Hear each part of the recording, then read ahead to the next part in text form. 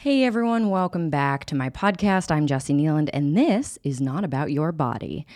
And today I wanted to talk a little bit about a question that comes up a lot around people who are doing body neutrality work, people who are doing sort of intuitive eating work, people who are taking a break from exercise so that they can, heal their relationship with movement and their bodies.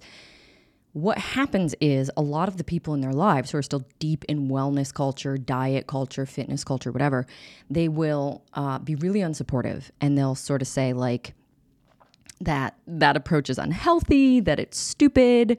They'll sort of dig at the person who's doing it, sort of implying that they're like weak.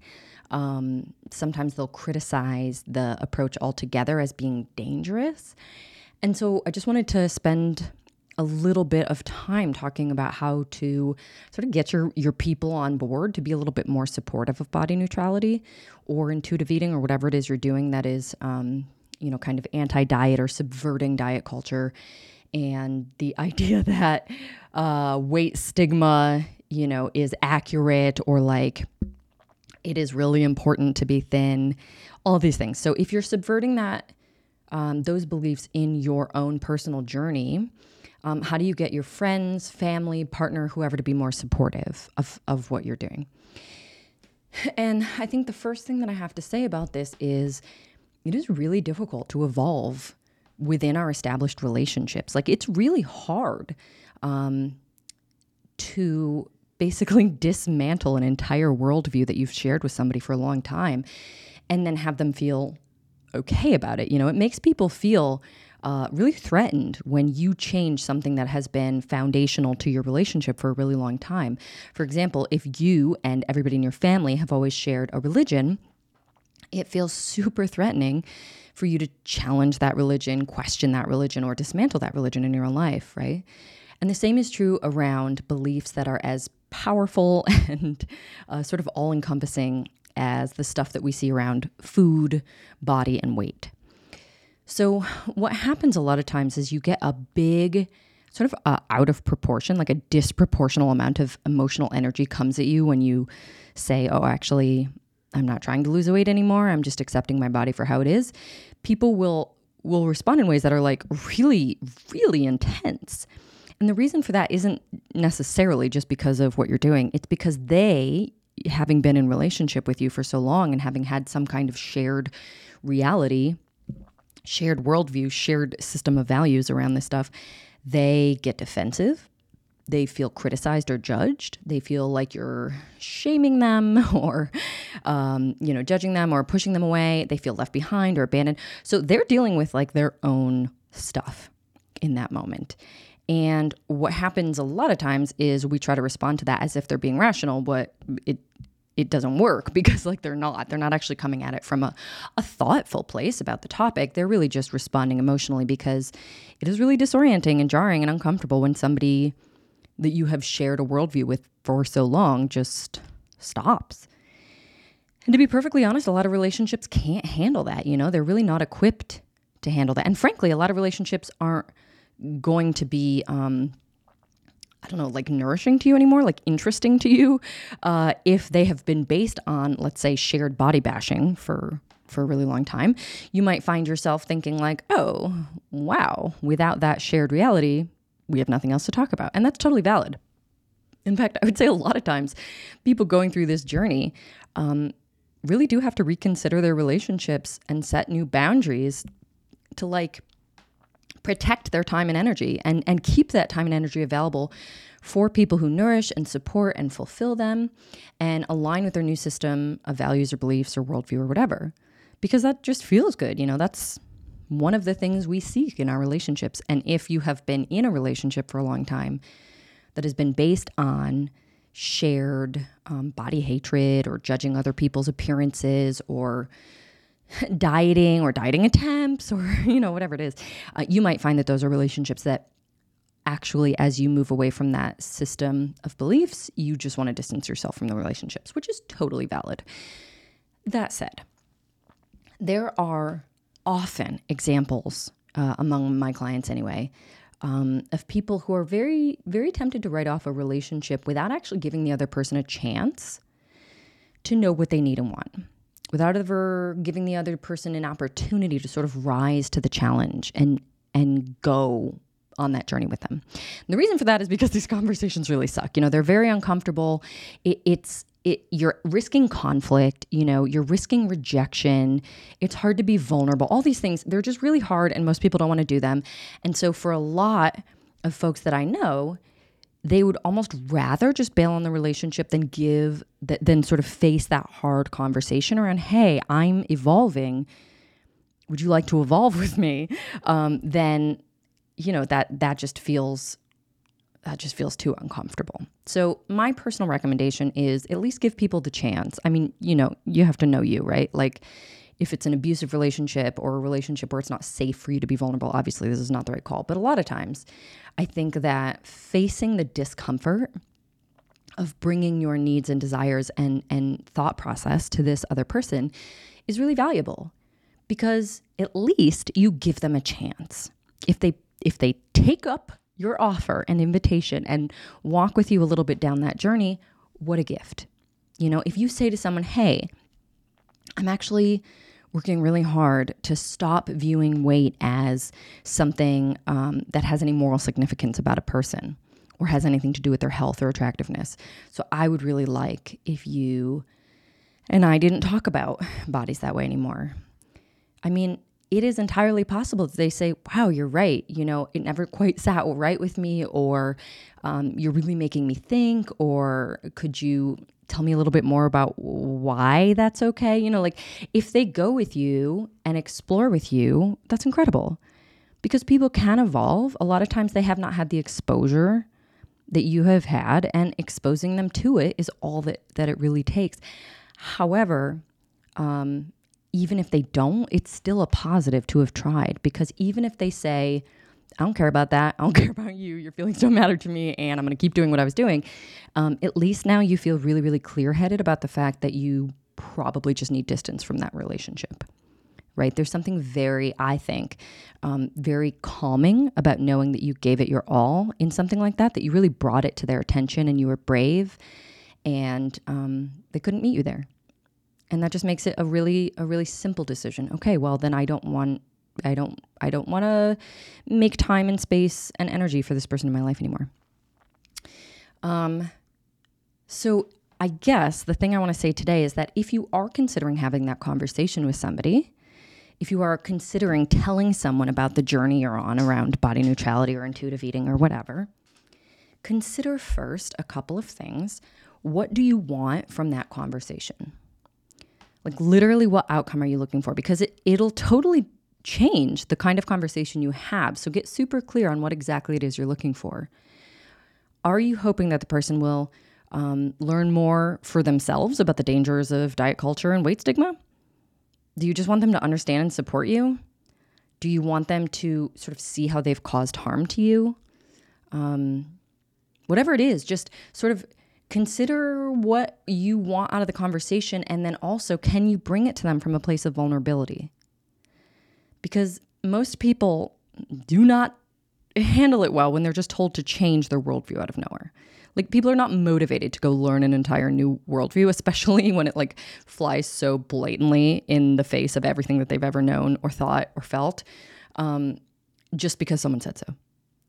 So can you bring it to them with vulnerability? Because that kind of vulnerability is where you really connect them emotionally to you, to that relationship. You say, hey, I've been struggling with this thing, but lately I'm learning something that is making it better. And I would like for you to learn about that thing with me, because I want our conversations to go this or that way, right? Like you invite them, but you also hook them. You share what makes you feel so strongly about this and why you're asking and making the request that you do.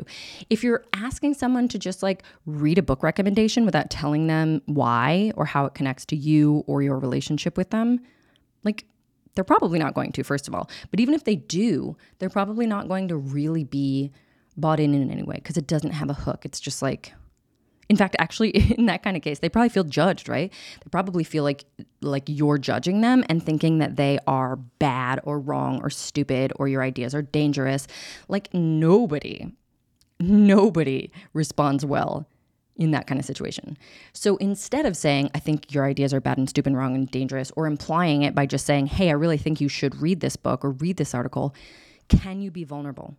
Can you make it something that they want to learn about? Can you make it something that connects to your closeness with them, you know? Can you connect the value of the educational content to the emotional content, right? Because that is what's going to actually stand a chance. That is what allows people to get invested. And it takes away a lot of the defensiveness that shows up when someone feels like, out of nowhere, I've just basically been told that I'm wrong and stupid and bad and I should change myself. Like, that just doesn't invite anybody in. It's a really ineffective way to change people's minds. So if you can be vulnerable with them, and if you can approach it from a place that comes from some amount of love and respect and care for the relationship, even if you're mad, you can be mad, but if you can approach it without attacking, then you can move forward with this conversation. Because you're basically prepared to let them know what outcome you want, and also to invite them to sort of evolve with you, right? And that evolution, I think, is really key, because most of the time, these are hugely transformative asks that we're making, to say, hey, it's very much, I feel like the religion example here fits perfectly. It would be very much like saying, hey, I think that, Christianity is totally wrong and messed up now, even though we always share that, bond. And I think that you should think it's totally wrong and messed up now too. Like, that is absolutely not going to motivate a person to explore their beliefs. Whereas if you said something that sort of holds them accountable to their own values, something that connects to your relationship, those conversations really stand a chance. You might say, I believe that you are a person of such high integrity and such a kind heart, and you would never want to harm anybody. So I'm a little confused about why you would uphold and stay committed to a relationship, or rather to a religion that harms so many people. Could you explain that to me? You bring curiosity to it. You treat them with respect, even if you're like pissed. Can you do that? Because that is the kind of conversation that actually works. It's the kind of conversation that actually leads to change. If all you want to do is attack, then that is the outcome you're going to get. Is probably going to be defensiveness and shutdown, and possibly just distance between you and the other person, which is sometimes completely valid, but often not what people are looking for. Yeah. And I think the other thing about that personal connection is like, hey, we have shared this religion for a long time, but now I've discovered all the ways it's harmed me. And it feels really confusing and hurtful why you would continue to support a religion that has personally harmed me so much. It hurts that you would do that. Now it's like, they may end up questioning their beliefs, they may end up doing a lot of work and education and sort of dismantling of their belief system. But they're doing it because they love you, and you have basically said, hey, you're hurting me. So in terms of conversations about weight and body shape and size and appearance, all those things, it can be really, really helpful to just state, hey, you're hurting me. Every time you criticize my approach to food, I feel hurt. It makes me feel like you think I'm stupid, and I don't like that. Or, I would love to hear more about your specific issues with intuitive eating or body neutrality, because it's been helping me so much. And I want to understand your perspective better, but I also want to really offer you reassurance that what I'm doing is safe, because I care about you. Like, those are the things that really hook people. And also holding people accountable to their own values, their own sort of standards and ideals can be really, really beautiful. For example, saying like, I know you to be a person who cares a lot about other people and doesn't want to cause harm. Therefore, and then you get to say, I'm really struggling with the fact that you continuously criticize people's weight. That feels really off to me. That doesn't feel like it's in alignment with who I know you to be. So in these spaces, there's love and there's respect and there's vulnerability. And those are the kind of conversations that will not transform anybody overnight. Like, one conversation is just not enough for this kind of thing. It's too big.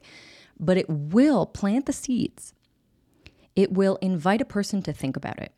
It will invite a person to come back and talk to you about it. And that's all you really need. All you need is to plant those seeds and invite an open dialogue ongoing over time. And frankly, this is a lot of labor to put in. And if you don't want to do it, don't do it.